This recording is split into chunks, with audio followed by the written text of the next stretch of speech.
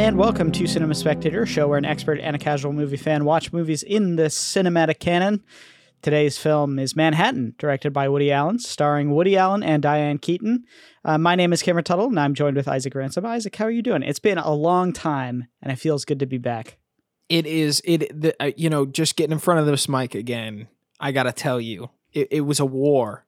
It was just a battle to get here and start recording again. You know, I was talking the last few episodes that I was moving.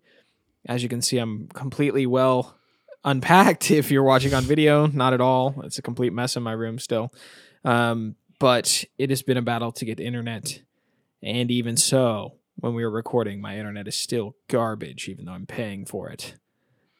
But Cameron, I am very busy, a little stressed, but very happy to be here and recording. I think I'm excited to be hanging out with you, at least for this brief time.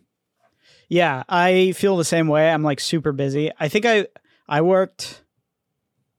I think I'll probably be working like 20 days from like last Monday to like this when I go on vacation. So basically up until then, I'm working every day. So it's kind of insane. I haven't really stopped working, which is great for me, I guess. But also, I can't wait to go skiing and relax. It's gonna be awesome. Yeah, I'm actually traveling for business tomorrow, Cameron. Surprisingly, wow. I was going to be. Hey, me too. No way. Yeah, I was going to be just going down to Los Angeles to pick up Jules. She's doing like a bunch of different studio work, and she was actually doing a video shoot, which came together last minute with this director guy that I don't know. Like she paid okay money for it. She basically couldn't afford this guy, and he was like, "I'll do it anyways." But I think it's going to be cool just for you movie fans. You know, if you ever want to check out this video, they tried to recreate the scene where he falls backwards in Inception into the bathtub.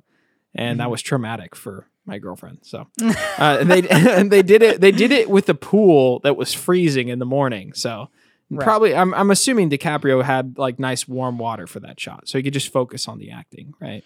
Maybe. Who knows? Or it was a body double. True. Anyways, I am going down there to.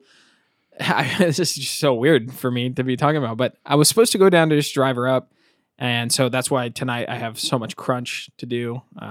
Because it was like, it was kind of supposed to be time off, and then I suggested, hey, what if there's a warehouse that has some of our products that we could shoot video at, or photos that I could go to, and I didn't think they would take me seriously. And then my work was like, yeah, there's like this one in Ontario. It's like pretty big.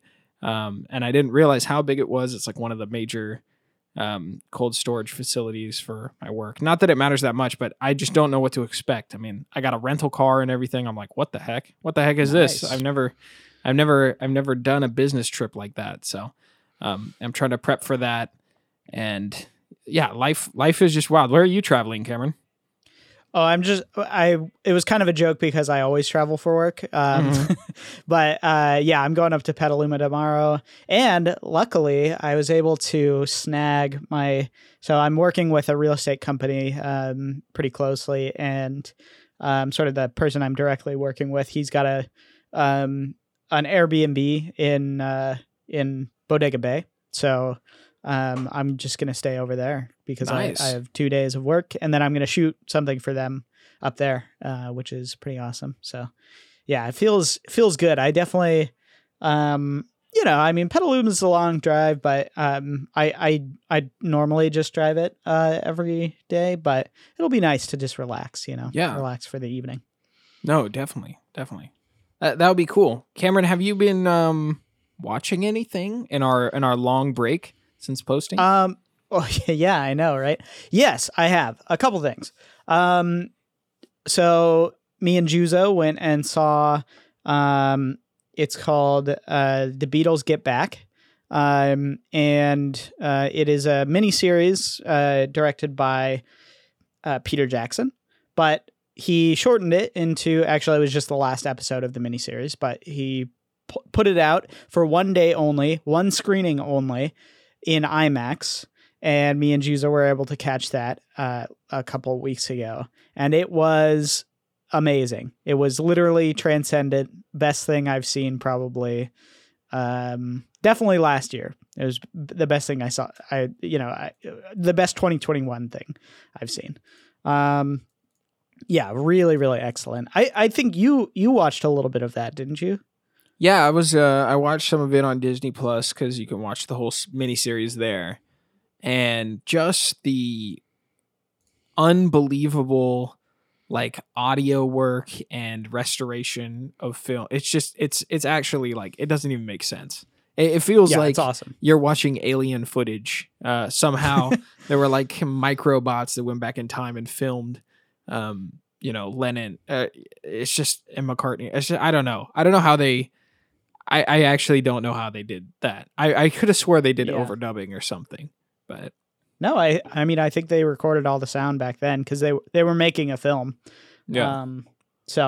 But I mean the visuals of it were really, really amazing. I was telling Juzo afterwards, I was like, it's probably better, like seeing it at IMAX like that is probably better than actually being there. Because it was so incredible. You saw it from like every single angle. Right. You get the whole picture of what's going on. It was just awesome. And there's even something like dramatic about the story of like that day, the rooftop concert. I'm sure people have seen some of the rooftop concert before, but probably haven't heard the story behind it or, seen what was going on. And it was just so well done. So I watched that. And then last night I started watching the movie Downfall. Do you know about this movie? No. You probably do. There's a very famous meme about Hitler yelling at his officers. But, yes. Yeah, so it's about the final days of Hitler. I got about an hour in, but I was pretty tired after editing, so I've not gone back to it yet. But I'll probably finish it, and hopefully, me and Juzo can set up a time to go see Jackass, because that's next on the docket, and I can't wait for that. So, yeah, I've been hearing a lot of good things about that film. I feel like. I don't know. I know that there was a pretty big cult following in the early 2000s or mid 2000s with Jackass, but I don't know. Like I just hear that this movie is the best it's been since the series kind of kicked off. So a couple people, my sister went and saw it actually, and she was like, "Yeah, I was surprised. It was kind of, it was better than most of the ones I've seen in that series." So. I'm sure that they go over the top because it's supposed to be the last one with the original team, right? Yeah, so. Minus a couple people, but basically the original team. Yeah. Well, I have not been watching too much with The Move. Surprisingly, I've been on a TV binge thing. I don't know what it is. It's like because I have so much work to do in the evenings, it's like I want to turn on something that I can like not pay attention to. Yeah, so sure. It's been actually really, really nice. I've watched a little bit of The Mandalorian with Glenn, which I was pretty attentive for. And then because we were in the Star Wars mood, we started watching some of the Clone Wars series, which is for me still such a difficult show to recommend. Even though there's there's just so much good stuff in that TV show. If you're a Star Wars fan, like a lot of it is like a dream come true, I think. And if you grew up like our age where you grew up with the prequels, like it really does them justice, but it's a difficult show to recommend because there's so much crap in it. There's so much like children. We need to find Padme's birthday cake episodes. And you're just like, I can't tell anyone about this. I can't tell anyone to watch this, but there's some lists that exist online if you're interested, that really tackle some of the cooler storylines. I would say like, it actually gets into the galactic politics in a way that's like there are moments that are very like power struggle I don't know, they're surprisingly deep for a kid, like I guess what you would consider like a kid teenage show, right? I just watched there's a short storyline about kind of like a struggle for power on Mandalore, and there's like different factions with different interests and stuff, and it sets it up so well in a 20-minute episode and follows it up stronger and stronger. Like it's cool, and the finale of the show is fantastic if you're into that sort of thing. And then because we've just been watching too much Star Wars, I had to watch Revenge of the Sith last night. I know I was sending you pictures of it, Cameron. Yeah. I have no idea what it is about this movie, but I was talking to Juzo too, and some of the group texts, and I was just saying, like, man, this is some of John Williams' best work. The score for Revenge of the Sith is beyond the scale of the movie, and it really brings it to the next level, even to the points in the film that you remember that are like kind of nostalgic. Because I think Revenge of the Sith is a really weird, like, tragedy film, and it's not very good at anything, which is like, but it's trying to do so many different things, and somehow it kind of gels together more than any of the other prequels. I feel like that is unanimously the most popular prequel film. Yeah, definitely. It's so it's interesting to watch it with a almost like fresh eyes of like, I've seen a lot more movies, and there are things in this film that are kind of blocked by bad performances or a bad script, and everything else around it is at such high excellence level. There's actually some interesting videos about behind the scenes of Revenge of the Sith. There's like, you can basically watch them make the entire movie. They filmed like everything that they did, basically. So anyways, really fun to revisit that. I had a blast watching it again. Got a little emotional with Order 66. So good. So good. And then my background show of choice lately has been the animated series Avatar: Last Airbender, because I just watch the same stuff over and over again. Not sure why. The show's great. Season 2 is The Empire Strikes Back for that show. If you haven't seen it, you can get through season 1 and feel like, why am I doing this? And then just, there's only 3 seasons. Come on. It's I think it's fantastic. So yeah, a bunch of TV and Revenge of the Sith. What's the deal? But this is Cinema Spectator, not a TV show, but a movie podcast. You can support us at patreon.com/ECFS Productions. Throw a couple dollars our way, get exclusive benefits. Honestly, I feel weird shilling because we haven't done any exclusive benefits for the Patreons lately with the episodes, but some content is coming, right, Cameron? Hopefully. We're on it. We're on it. There's some content coming for the Patreons, but you can get other benefits like writing in questions if you subscribe at the $5 level. Stuff like that is great because no one writes in questions, and you can have your voice heard on a show that like 6 people listen to. I'm just kidding. We have more listeners than 6 people. Not many more. 8. Okay, more like 10. All right. No, but yeah, if you don't have a few dollars, we get it. It's cool. You can just give us a rating or tell friends and family, help the show grow. All that stuff helps. Cameron, we are launching into February, even though we're a little late. What are we talking about this month? Yeah. So we are we're diving into some romantic movies. I would say rom-coms specifically.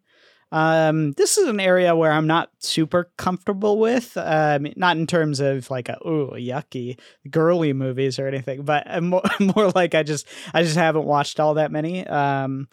I've seen Mean Girls and Heathers, and that's pretty much it. I really haven't seen that many rom-coms.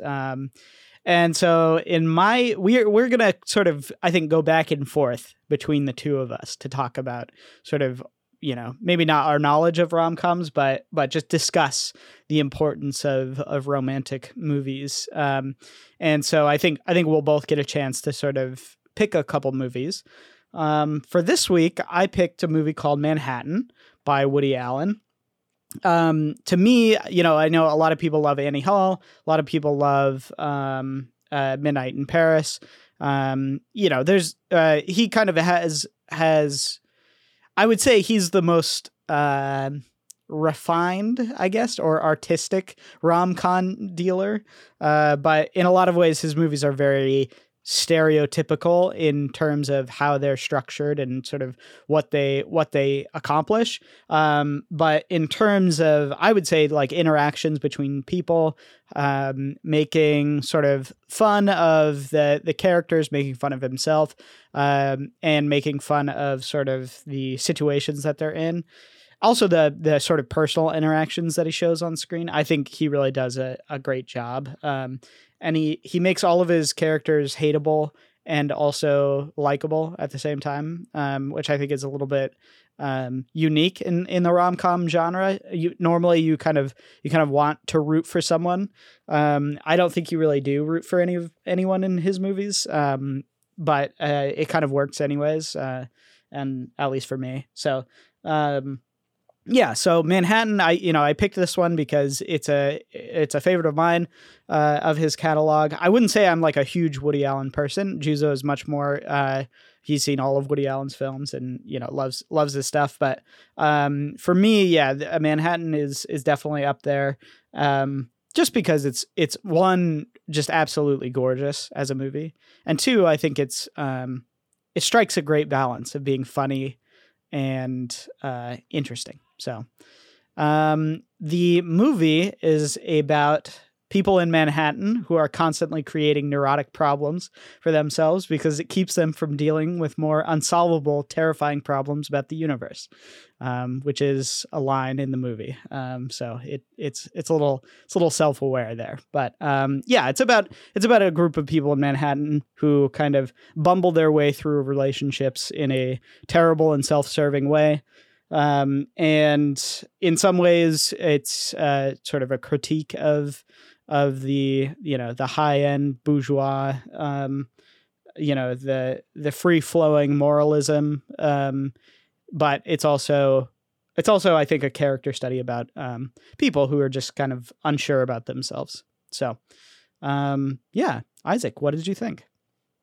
Yeah, this film was a little like different than what I would usually think about with a rom-com, right? Mm-hmm. Going into this month, like the whole idea was like, okay, February romance, we should try to tap into something with that. But as Cameron and I were talking about what we wanted to do in February, we sort of realized, I think, that like the conversation around rom-coms, at least for us, we were like, what is there a rom-com that's like in the cinematic canon? Like kind of like a, like a cinephile's choice, right? Or like, because the idea of like love and romance is usually explored as like a side note or a portion to like dig into like what it means to be human or something, right? Love is in movies in a lot of different genres. So what's weird about approaching the rom-com genre is that it kind of strips back like other theme or other like elements of a movie in some kind of way. It's weird because I was trying to think about like what honestly, I'm like, what is a rom-com I can recommend to Cameron that will impress him? Because you are like I feel like you're a pretty well-versed movie guy. You know a lot about movies. So anyways, getting back to Manhattan, this is the rom-com, like when I was watching, I was like, oh, this is like made for Cameron.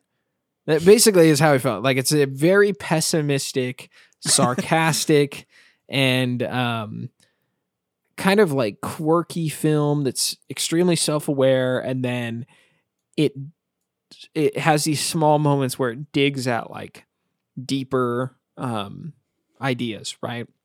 Yeah. And it's all done through the lens of like a bunch of people who are intertwined in romantic relationships and they're messing up and cheating on each other and things like that. Like it's very like it's almost, I don't know why I was thinking of this, and maybe it was the way that some of the characters are written, but like, and maybe it's because it's in Manhattan, in New York City, but like I was thinking about the TV show Friends, right?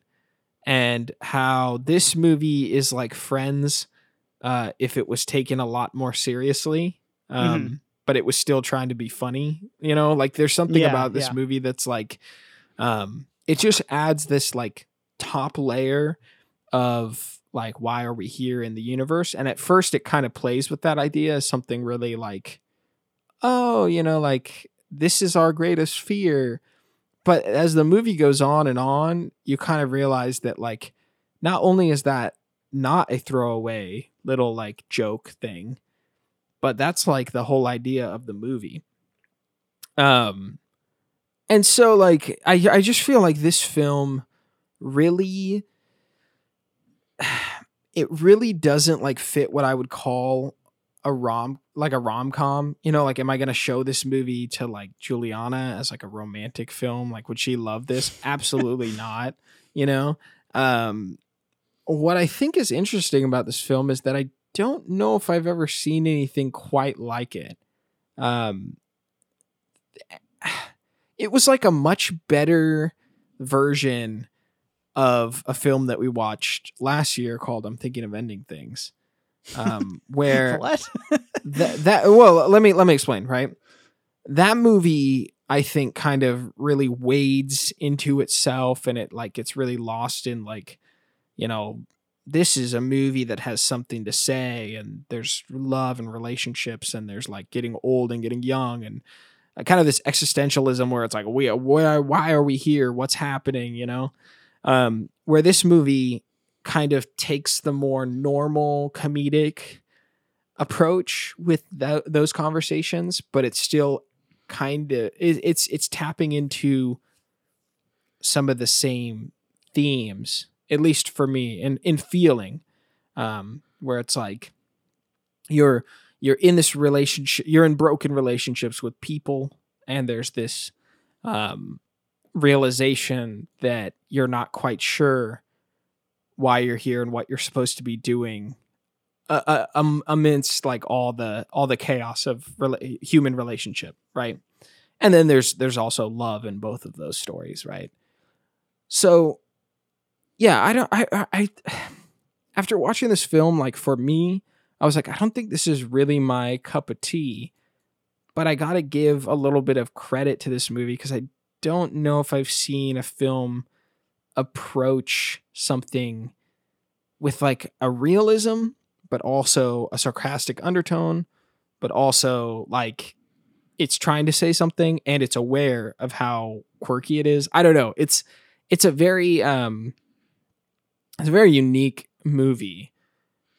Yeah. And I would also, say that's a touch of Woody Allen, of what he does, basically. And so that's kind of why he's an interesting voice, for exactly those reasons.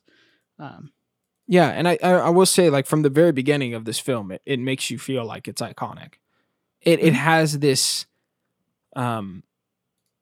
just power in its opening moments where you're like, whoa, like this is a incredible tour of New York City. And the feelings behind New York City in the voice of a writer kind of talking about the city.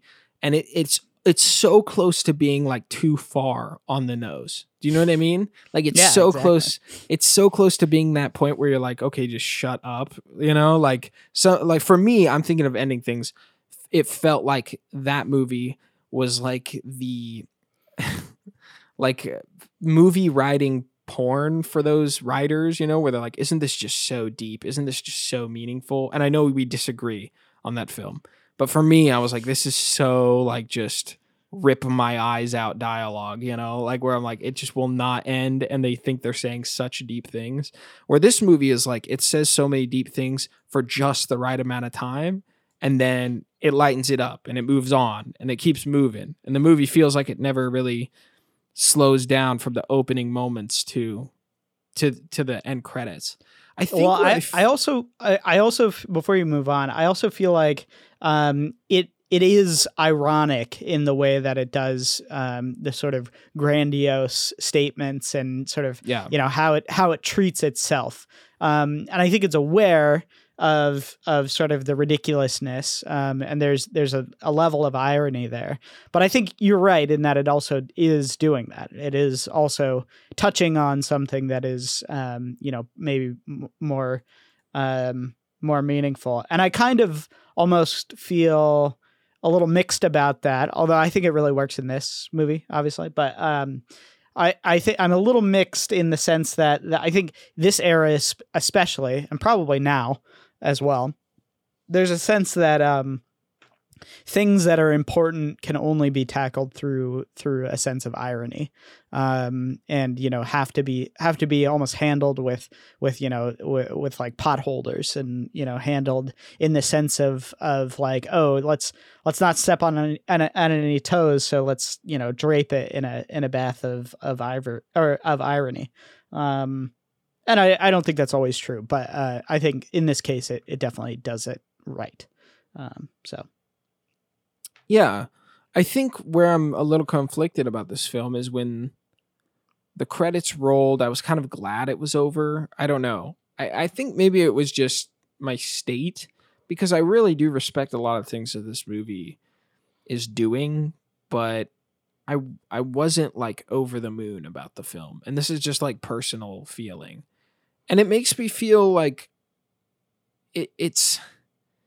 it's hard with this movie because I feel like it's trying to be a movie that, well, maybe it's not, but I don't know. Like I feel like rom-coms are like such a great point of like conversation socially. Do you know what I mean? Like there's something about them that that is very like, oh, you could watch this rom-com or that rom-com, and this movie, like I feel like it's an interesting start to the month, and I'm really excited to see like your thoughts on some of the movies I picked, because we definitely have some interesting ones, Cameron, coming for you.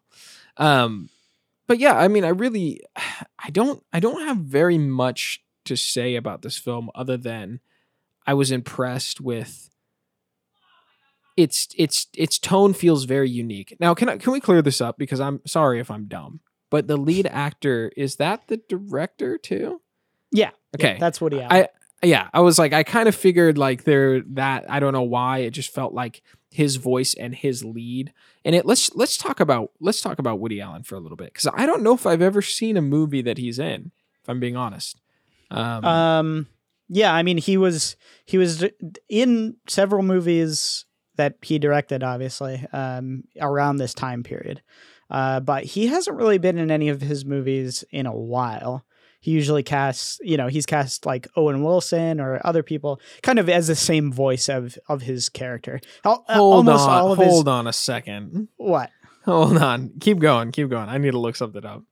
Well, I was going to say almost all of his movies kind of take this formula in a lot of ways. Maybe not this formula exactly, but deal with similar themes, deal with sort of, and they all have his voice as a deep presence in the movie, throughout the movie. So, okay. Never Were mind. you going to bring up the fact that he's the main character in the movie Ants? Oh my goodness. I knew I recognized his voice. No, I'm gonna look up his discography right now, or not discography, his list of films,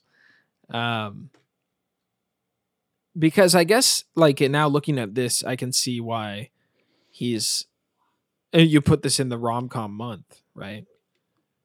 Yeah, it seems like everything is very romance focused a little bit. Yes, right? yeah, all of his movies are pretty much romantic in that way.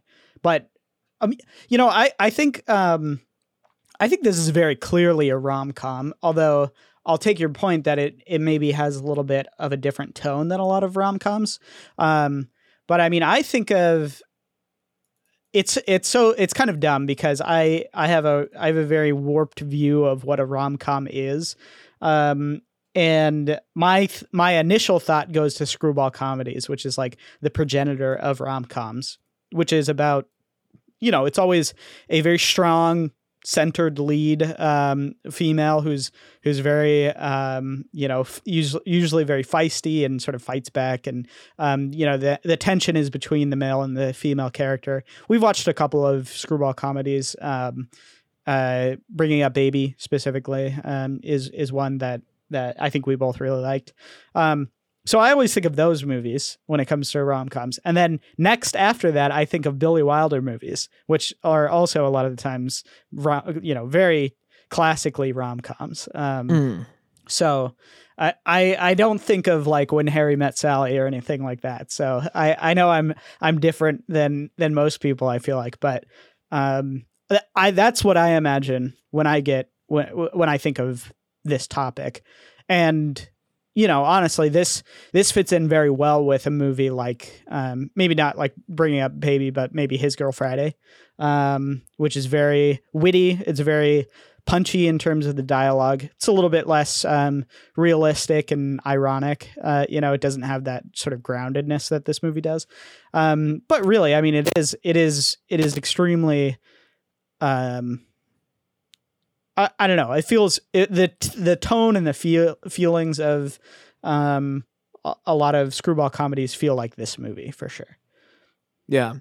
Well, I want to go back to Woody Allen real fast because I don't know anything about him as a director. I thought I'd do a movie by him, but I should have realized that was probably just too crude of a film to be directed by him. What movie were you thinking? I was thinking of this movie called The Hall Pass. Have you seen that movie? No. It's like I've seen it recently. It's pretty inappropriate, but it's with Owen Wilson, and it's basically about like these wives, these husbands are like very horny, and their wives are like, you know what? Like, just get it out of your system. You have like a week off to do whatever you want, and it's like a very like, I don't know. I found the movie, even though it was very inappropriate, to be like kind of deep, kind of good. I was surprised by it. So okay. it kind of plays that idea out. That's a Farley Brothers movie. So yeah. Well, it just feels like it has a level of satire and kind of a darker edge to it. But it I guess it's probably too hopeful for maybe a Woody Allen movie. I don't know. This one didn't really end. This one has I don't know. The ending of this film is a little bit like, you should think. That's kind of how it ends. Like it's sort of like it brings it all back to the ideas we've been talking about that the movie lands on. Early on in watching this film, you wouldn't think that those bigger themes about like, why are we here and what's the point? Like you wouldn't really realize that the movie is tapping into those ideas. It's really in its ending, and that there's not really like a super happy resolution, but really nothing catastrophic is happening as well. It's kind of just more of like life's moving on and it's not great. Yeah, I mean, it's all interpersonal. Nothing. Yeah. You're right that nothing too terrible happens to anybody in the end, and even sort of his own conclusion is more of an introspective one and less of a true conclusion to the narrative or anything, which I think it works well, and I kind of I do like the fact that it's a little bit like self-reflective and turns the element that sort of opens the movie as being maybe like a little raunchier and a little more grounded, it turns it into something that is actually a pretty good lesson in a lot of ways. And when I think about this movie, I always think about that scene where he's yelling at his best friend in the biology classroom, and he's next to the ape, and he's like going on and on about how he's like, how he's just basically like reacting to stimulus, and how he's upset and stuff. I think about that as sort of like a capstone moment in this movie, in a lot of ways, because there's something to it that rounds the whole the end of the movie, which is, like you said, sort of about introspection and about coming to realize things about yourself, is very different from this sort of midway climactic scene in a way between the two of them, where he's very just responding on impulse in a lot of ways, and isn't really sure of what he's doing. And throughout the movie, you get the sense that he's kind of entirely driven by by impulsiveness and by a sense of sort of a sense of loneliness, but also a sense of not knowing what he really wants, not knowing how to decide what he wants for himself. And in a way, you know, there's, you know, when he quits his job very early in the movie, and that's kind of a seminal moment, because he, you know, it shows off his deep impulsive desire to do something different than he's doing. But it also, you know, it never really comes through in the end. And I think ending with that as the overarching lesson, works pretty well for me. I like it. Yeah, Woody Allen as an actor on screen has so much charisma. Yes, yes. And 100%. I was really taken back by that, because I like what you were saying earlier about this film not really having any good people. You know, I mean, there's like the high school girl who's going off to college that's like very innocent. But yeah, it's like he's not a great guy, and he's very like he's got some darker edges to his character that are slowly unveiled throughout the film, but there's something like you just like him. I'm not entirely sure what it is. He's he's surprisingly endearing for who Definitely. he is in that world. And I think that's just a testament. I feel like some actors and actresses just have this ability to carry themselves on screen, and you just love them no matter what they're doing.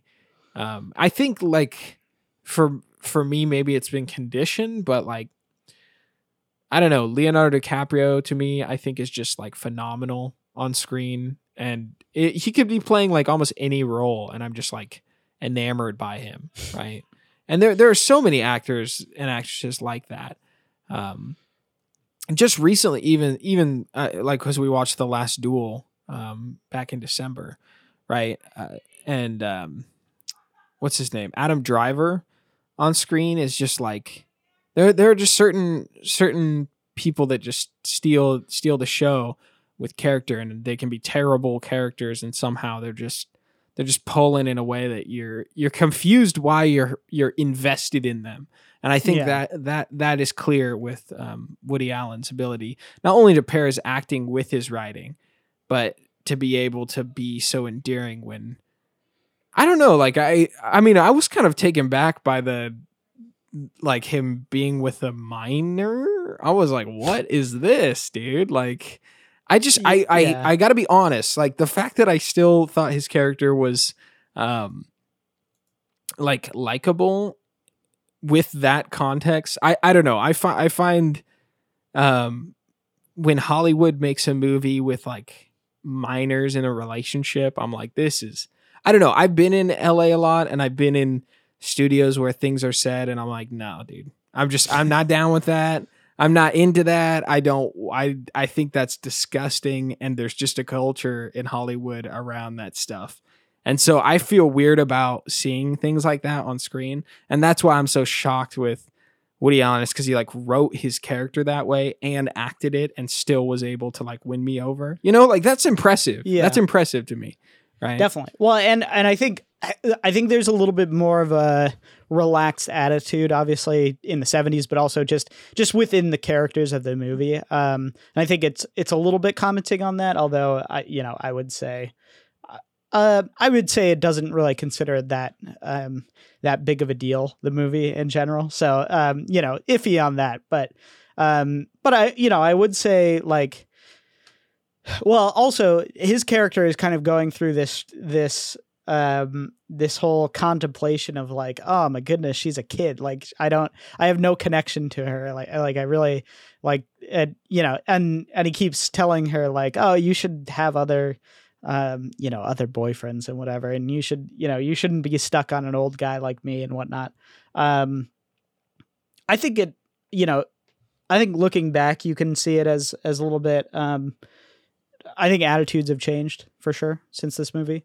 But I do feel like it doesn't, it's not too bad. And I would say, there's something about it, like you said, that his character, as sort of scheming and kind of terrible as he is, he's also just a lot of fun to watch and extremely charming. Charismatic is like the perfect word for it. He just, there's something about it where you like him despite feeling like he's kind of a terrible person. But in the same way, what's funny too about the movie is it works on multiple, that sentiment is felt on multiple levels, right? Woody Allen, you feel that way towards Diane Keaton's character, Mary, as well. And Woody Allen feels that way towards Diane Keaton's character as well. So it has this like triple layer element of like you not liking people that you see on screen, but also you kind of being won over by them in the end. Do you want to talk? Let's talk a little bit about sort of that relationship, the Isaac and Mary relationship. I think that's kind of where the most fun of the movie comes, and where there's a bit of I think I like the ironic sort of bashing of like, New York or East Coast elite types. I think is just hilarious. And obviously like most of the humor comes out of joking about Mary's character, about how she's from Philadelphia and how she is super pretentious and terrible to be around. But then as you go along and as sort of Woody Allen's character goes along, you definitely feel a bit you start to kind of lean into both of their characters a bit, and you feel their connection, and I think they have a great on-screen chemistry as well. Even though they don't really get together in the end or anything, but I like their lines and their scenes together. I think are really, really wonderful. I think they steal the show much more than like Woody Allen's character struggling with that teenage girl. I was confused why the teenage girl kept coming back. And I think it's just supposed to tackle some of Woody Allen's character's vices or something. It's like that self-reflection of like, what am I doing with myself moments. And like right? the thought of like youth and of being stuck where you are, and the idea of her going away, her sort of, being almost her being this sense of like being young and getting out and not being stuck in the rut that Woody Allen is. And then, eventually he basically begs her to not leave him because he's, stuck where he is essentially. So. Right. Yeah. I thought that the other female, what's the other girl's name? Mary's character with Isaac on screen, I thought that was way more interesting, like that love triangle that was building.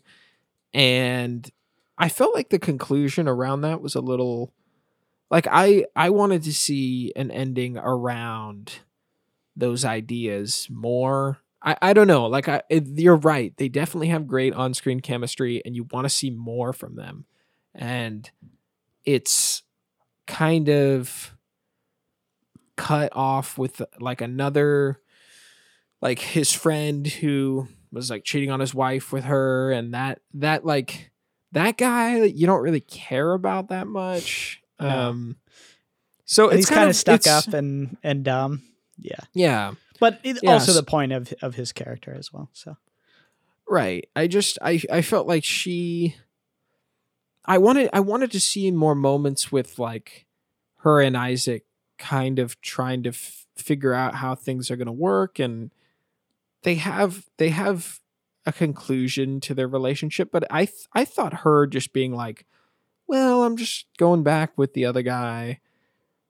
I was just like, what? Like, I don't know. Like, I was just kind of, maybe I just wasn't like a fan, but the point of the film was to more focus on Isaac being, having that moment with his youth and feeling stuck. I just wanted to see a conversation around growing up with the idea of, like, because he even says, I don't know. Like, it seems like it felt like he was almost falling for her character first instead of her looks. And there's like a contrast with like the teenage girl that he was going out with, right? And there's something that like flourishes where he's like, oh, I kind of feel like there's more to love with like a relationship that's clicking. They're both bantering constantly, and it's like, it's fun, you know?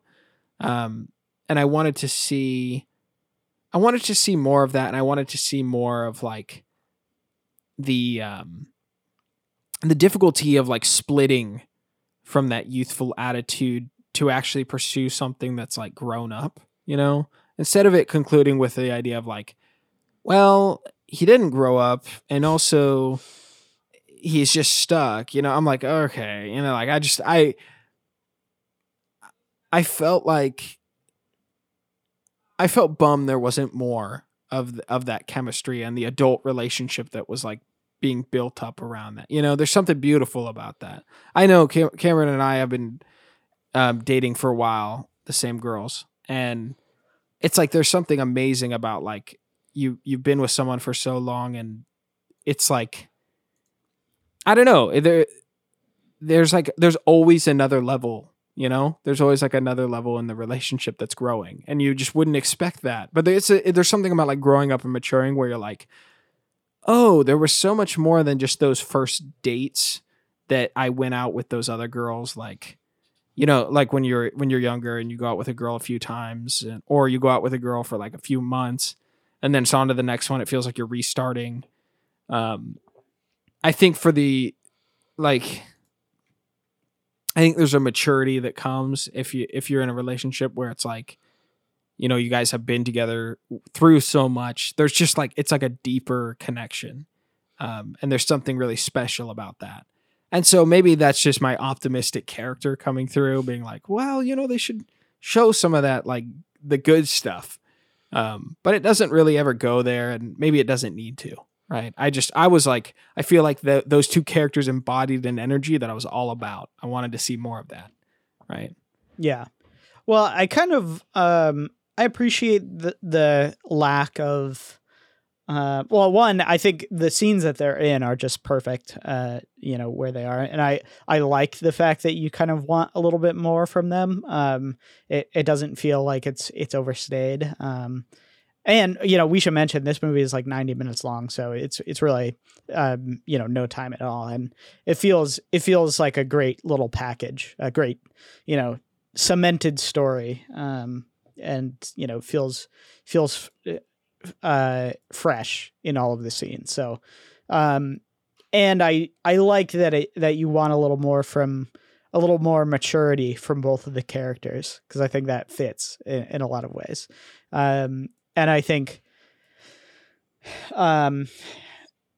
I almost wonder if, you know, if it's talking about the fact that, you know, maturity is about growing up over a long period of time, and you know you almost can't fit that into sort of the space of a couple weeks or whatever. So yeah, I kind of like it. I understand it's a little bit pessimistic, probably, not super happy necessarily, but I feel like it has a good sense, and it never feels like it is cheap, if that makes sense. Things feel very earned in the movie. So I like that a lot, and I don't mind that it doesn't have sort of a more optimistic outlook. I think sort of the slightly ironic pessimism of the movie is kind of what gives it its tone in a lot of ways. So yeah, no, I mean, I agree with you. I don't think that everything needs to be a happy ending. I think what is weird about this movie is that most rom-coms in the genre have an ending that's like really happy, you know, or the like, at least in my experience watching certain rom-coms, is that they're usually extremely lighthearted, somewhat meaningless, and kind of like, you know, girl meets boy and they run off together sort of thing, right? So what I'm really interested about this month is that can we find some rom-coms that maybe break the mold or do something and are still excellent, right? Mm-hmm. The movie that I want to watch with you next week, I just remember it being very fun and very... I don't know if it's deep, but I just remember really liking it. So I haven't seen it in a long time. It's a movie called About Time, and I'm excited to have you watch that, Cameron. It's probably much more positive than this film, but I really, honestly, I think it's such a unique. This movie is a very unique film, and I don't know. I definitely feel like I'm more open to Woody Allen films now after seeing this, because I'm like, you know, I bet you he could do a lot and say a lot with his directing. I don't know. This felt like it was pretty. What's the right word? Optimized. Like, it's very tight. It's a very tight movie. It's like, you're right. It definitely is punchy and it's short. And I'm like, I don't know where he goes from that. And if I watch his older stuff, is it just as well put together, or is it like him getting to that point, right? And then is his later stuff him being experimental with his tone? I don't know. So great first exposure to him as a director and an actor. I'm genuinely like very surprised by him as an actor. He's a great actor, and very unique. Has a certain like dry wit about him that you really like. I think, you know, hopefully we'll be able to do a sort of all around Woody Allen month. I'm sure Juzo would love that and is going to chastise me about that. Oh yes. But you know, to be fair, Juzo's like the master Woody Allen guy, and I'm kind of a pleb when it comes to his movies. So you know, but we should have had him on. We should have had him on for this. I know he's gonna be surprised when this comes out. Yeah, he will. I think we'll save it for when we do a deep dive into Woody Allen for sure. Yeah. I'm sure that we missed so much. Juzo being one of our patrons and guests and avid listeners, he will listen to this and be like, what is this? This is such a lack of meaning. Honestly, it feels like this review is definitely more of like a impressions, like, and Cameron and I we're definitely trying to figure out like, what does this, you know, rom-com month even look like? We're not experts in it.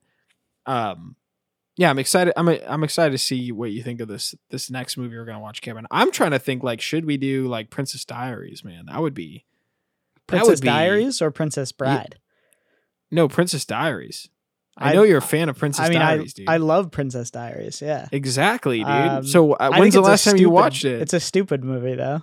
Who knows? No. Maybe I've got really an idea. Deep. I've got an idea of what we should do next. So I've got a couple things in the pipeline that I've been thinking about. But yeah, we'll be sure to watch About Time. Yeah, no, I like I said before, I couldn't recommend this highly enough. Oh, you know what we should do before we move on? Let's bring it back. This is a terrible month to do it, but shot of the film. What's your shot? What's your shot, man? This is a stunning movie, by the way. Yeah, jeez. It is. The DP is Gordon Willis. So, shot of the film. I was really just taken back by the opening 10 minutes and all of the cinematography across New York City. My favorite part is when they decide to shoot on the rooftops. Is it Central Park? I think, like the huge square park in New York City, right? They have a moment where they film on top of roofs across the park, and then it cuts to another roof on the other side where they're filming. Like it shows you different angles. They climb different roofs to get different angles of the park across it. I think it's such a stunning opening. It to me, any part of the reason that I'd want to recommend this film is just so people would see that opening 10 minutes. It's just like a love letter to New York City, I think. Definitely. Well, it's fantastic. I'm a huge fan of the sequence where they're walking through the museum. I don't know what museum they're in, but they're walking through the museum, and there's the planetary stuff going on, and it looks like they're walking on the moon, and it's just like, it is insanely gorgeous. Like, some of the best stuff I've ever seen.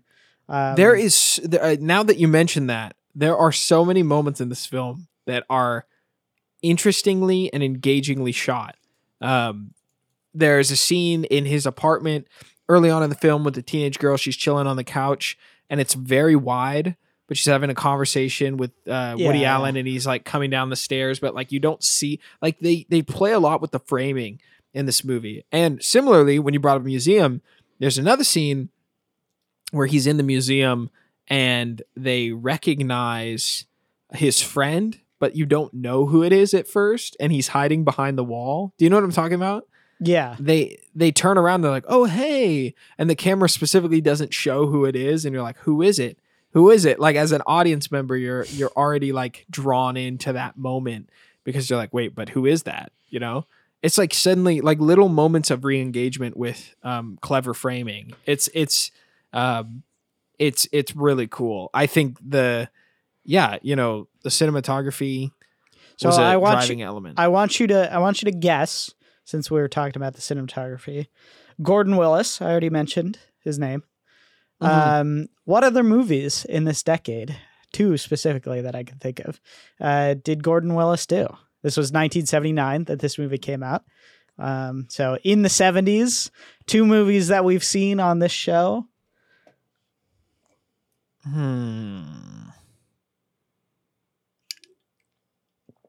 I mean, you're asking the wrong person. You're asking the wrong Cameron. What do you think? I'm going to name a cinematographer off the top? I'm just seeing if you could maybe guess. There's lots of low key lighting, lots of contrasty, shadowy stuff. It's about a Godfather. I mean, like I was gonna say, after you said contrasty light, I was like, "Oh, is it The Godfather?" Yeah, I was gonna ask, is it in? Did he shoot more stuff in New York City? Because it feels like some of the way that this movie's filmed is definitely like a native behind the camera, yeah. And The Godfather is in New York, right? The first one, kind of. Yeah, I guess so. I guess some parts in New York. Yeah, for sure. Yeah. I don't know what year. This is probably very wrong, but what year did Mean Streets come out? Mean Streets came out in 71, I think. 71, 72, 70. Or like Taxi Driver. He didn't shoot any of those, but yeah. But yeah, good guess. Well, close enough, I guess. Yes, there we go. I saw New York, and he shot stuff in New York in other movies. That was my best guess. Yes, I am the ape in that classroom in this movie. All right. Well, that was no more trivia, Cameron. I'm not going to know the answer. I know, but the point of the show is that you know things, not me. You need to give me the trivia question so I can ask you to feel even smarter. Okay. You can't. We can't do that. That's cheating. All right, Cameron. Off the top of your head. Yeah. Here we go. I'm gonna come up with trivia off the top of your head. Who did the cinematography for the first 2 Harry Potter movies? The first 2. It's a good question. I'm not sure.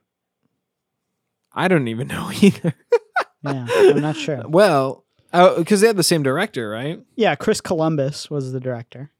I don't know who shot those first two movies. Would it be a DP? Yeah, cinematographer, director, photographer, something like that. Well, we're looking it up. Oh, of course, Eduardo Serrera. I don't know how to say that. He's a Portuguese cinematographer. No, what are you talking about? It's John Seal. I'm sorry, that was the Deathly Hollows Part 1. No, John Seal. Well, I typed in Harry Potter 1 cinematographer. I had to pick the wrong franchise. John Seal. Also, it was like, interestingly, the DP for Mad Max Fury Road. Didn't know that, but whoa, good dude. Nice. Anyways, we're moving on. We're moving on. Yeah, I think we're wrapping up, Cameron. I'm time. ready to go to sleep, and I have a lot more work to do. It's time to go to sleep. It's time to, yeah. I don't even know how I'm going to get this posted tonight. If you listen on Tuesday night to this episode when we posted it, just know I don't know how I put it together in time. So, you text Isaac and congratulate him. I don't know. That means you'd be texting me at like 3 a.m. or something. You know, well, you waited for it to post at midnight. And sit through it. Maybe take a break. I don't know. Cool, Cameron. That's the end of the show. This has been laid back. I'm hoping to have way more energy in the future episodes. This is my life right now. Here on video. Yeah, this is my life. Just tons of boxes. Chaos. Good luck, by the way, with the setting up your room and the move and whatnot. Sorry, I wasn't there to help you. That week, but it's fine.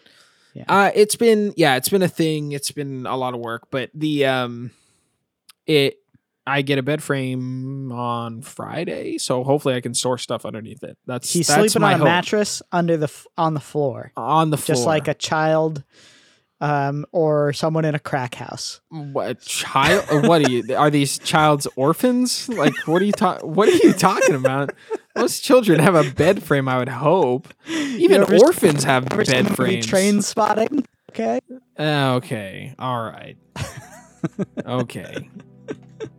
Yikes. All right. Well, that will wrap it up. We try to post every Monday, so we'll see if we can do that again. Thank you guys for listening, and have a good one. Cinema Spectator is an ECFS Productions podcast that is fully funded on Patreon.com. Shout out to our producers, Darren O'Neill, for supporting the show, and to the rest of you that support us at Patreon.com/ECFS Productions. If you want to learn more about the benefits you can get, check out our Patreon. The show cannot happen without you great listeners, so we thank you for all your kindness and support.